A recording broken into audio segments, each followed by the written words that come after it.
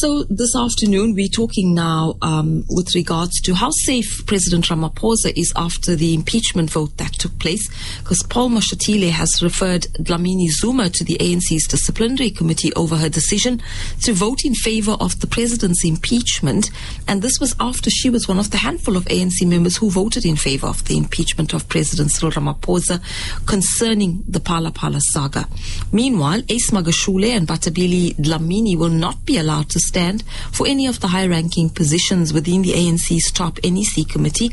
And we have Professor Andre Duvenhagen from the Northwest University talking to us this afternoon about whether Ramaphosa is safe after the impeachment vote. Professor, good afternoon and welcome. Good afternoon, Anissa. Nice talking. Yes, absolutely. Good to hear you and speak to you again. So, will the ANC actually start these disciplinary hearings on their members who decided to vote in opposition to the ANC's orders that they, and didn't go along party lines?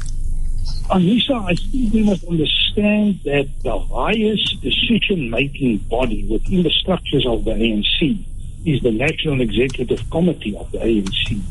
And basically all other committees, the Ethics Committee, the Disciplinary Committee, are in ways reporting to the NEC. And at the moment, the NEC's term has come to an end. And they are in the process of electing the top 6 and the new NEC. So it will all be dependent on who will be elected and what will happen after that. I think that is a calculated choice they took. I know about 3 of them who voted in favor of impeachment, Dirk Supramamopelo and Nkosazana Dlamini Zuma. So I think they are gambling a bit, but they can take action. There's nothing that Paul Mashatile can do. He can refer it, but we know that all the committees need to be reconstituted after the national conference of the ANC. All right, so I think that's cleared up then. For interest's sake, do you believe that the numbers against Ramaphosa would have been many more if the ballot had been secret? Yes, I think so. I have no doubt about it.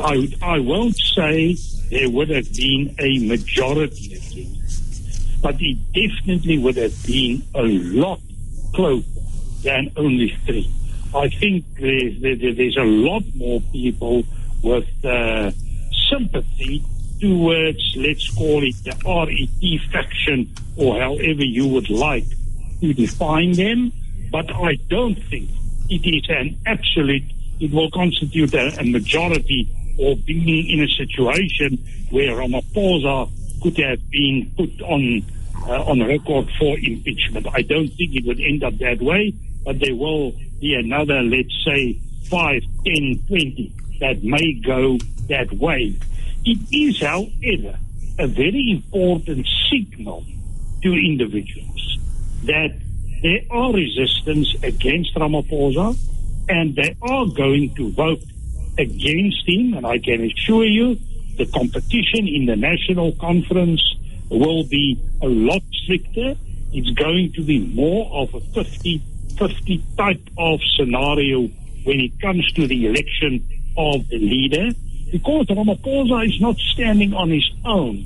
He will be competing against a top 6. And if, for example, you can combine names like, let's say, Zweli Mkhize, Nkosazana Dlamini Zuma, Lindiwe Sisulu, and maybe even a person like Paul Mashatile, David Mabuza. You bring these people together, they can be a formidable combination in terms of a support base. So it's not already won, but there's no doubt that Ramaphosa is the favorite to win. And as one of my colleagues always said, with 5,000 people coming together, anything can happen. But we have seen the resistance, even despite the possibility of disciplinary action, so the resistance will be even more when it comes to the national conference. How strongly do you believe that how strong do you believe, rather, is Ramaphosa on the eve of Nasrec? Do you think he could be stronger than before, or, like you mentioned, against a unified group of people, he may not have strength, but against individuals? How do you see that? Well, if it's a straight contest between Zweli Mkhize and Ramaphosa is going to win.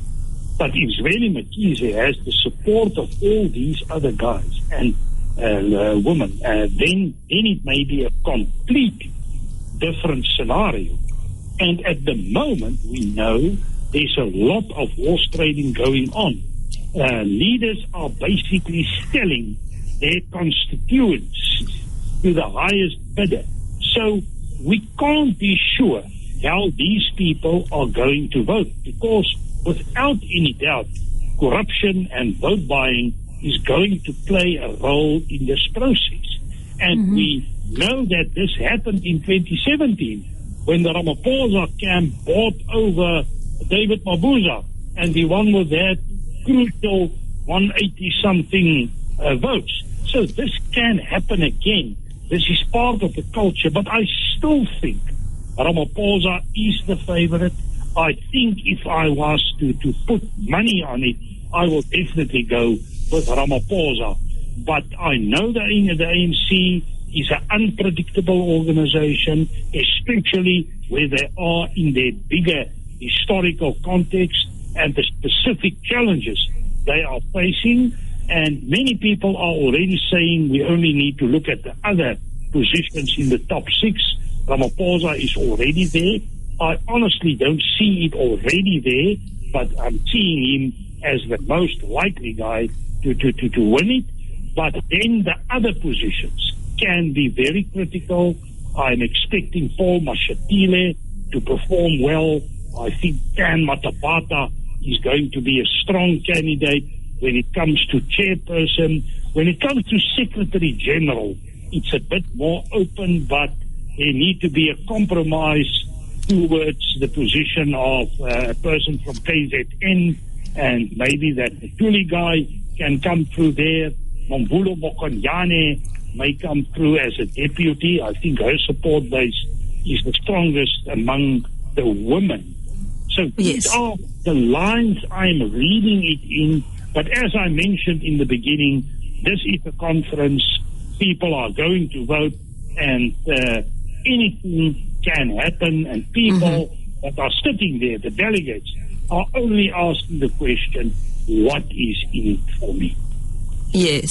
Well, that's concerning when you think about the members or the followers of the ANC, because, what kind of example are they setting for them, and how will this pan out for people later on when we go into elections? Well, that is one of the reasons at the moment why so many people are supporting Ramaphosa. And I honestly believe that he was very close coming to resigning a time ago. And if he ended up resigning, it would have had devastating effects on the ANC as an organization. We have just got the results from Dixa Botla, Lichtenberg, and it's clear that the ANC support is not very strong. They only got 16 out of the 39 seats in the Lichtenberg Dixa Botla local election that took place yesterday. So clearly it's a declining support base. And I am, in terms of surveys I have seen, it's quite clear that the ANC is not going to achieve an absolute majority coming to the 2024 elections. But without Ramaphosa, this would have been even a more worst case type of scenario. And this is making the Ramaphosa figure a lot stronger when it comes to politics within the ANC. So what you're saying is he's the only man standing between the total collapse of the ANC as we go towards the 2024 national elections?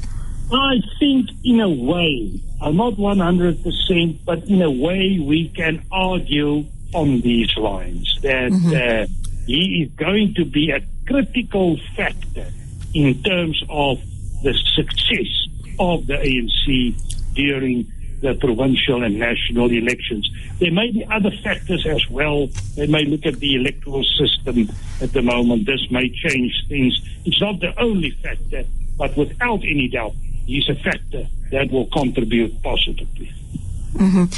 How would that look for, looking at overseas investors and just our foreign policy with regards to the fact that should Ramaphosa have resigned or if he was impeached? How do you think that would have left South Africa with regards to like I said, the foreign policy as well as investors here in South Africa? Even without the Ramaphosa factor, the scenario is not a healthy scenario by any way of means.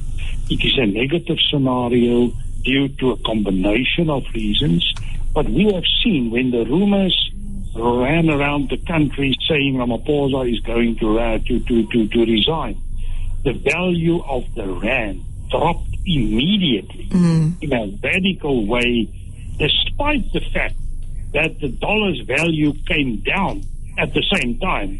So without any doubt, a lot of people put their trust into a Ramaphosa reform-orientated government and an economy that's a bit more open. And if, for example, a person from the RET would have taken over the process, or even David Mabuza, I have no doubt that this will have far-reaching negative implications for the economy, like we have seen with the sacking of Nene a time ago under the Zuma administration. Mm-hmm.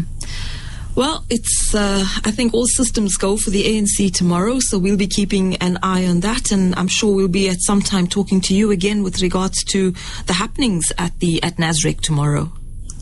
Thank you very much. Pleasure. Good talking to you. Bye-bye. And that was Professor Andre Duvenhage talking to us about whether or how he sees tomorrow's Nasrec, or the start of tomorrow's conference for the ANC, the elective conference tomorrow at Nasrec, what he thinks about some of the issues pertaining to Ramaphosa, where he stands in all of this. And as you can hear, he's an important factor, not just for South Africa, but for the ANC as well. So interesting to hear his point of view. I'm sure that there are others who would think differently. And I'm sure that, many people out there have their own views with regards to what is happening, particularly toward the ANC, a party that many people held in high regard as they fought the struggle. But I think they've lost a lot of that support along the way, unfortunately.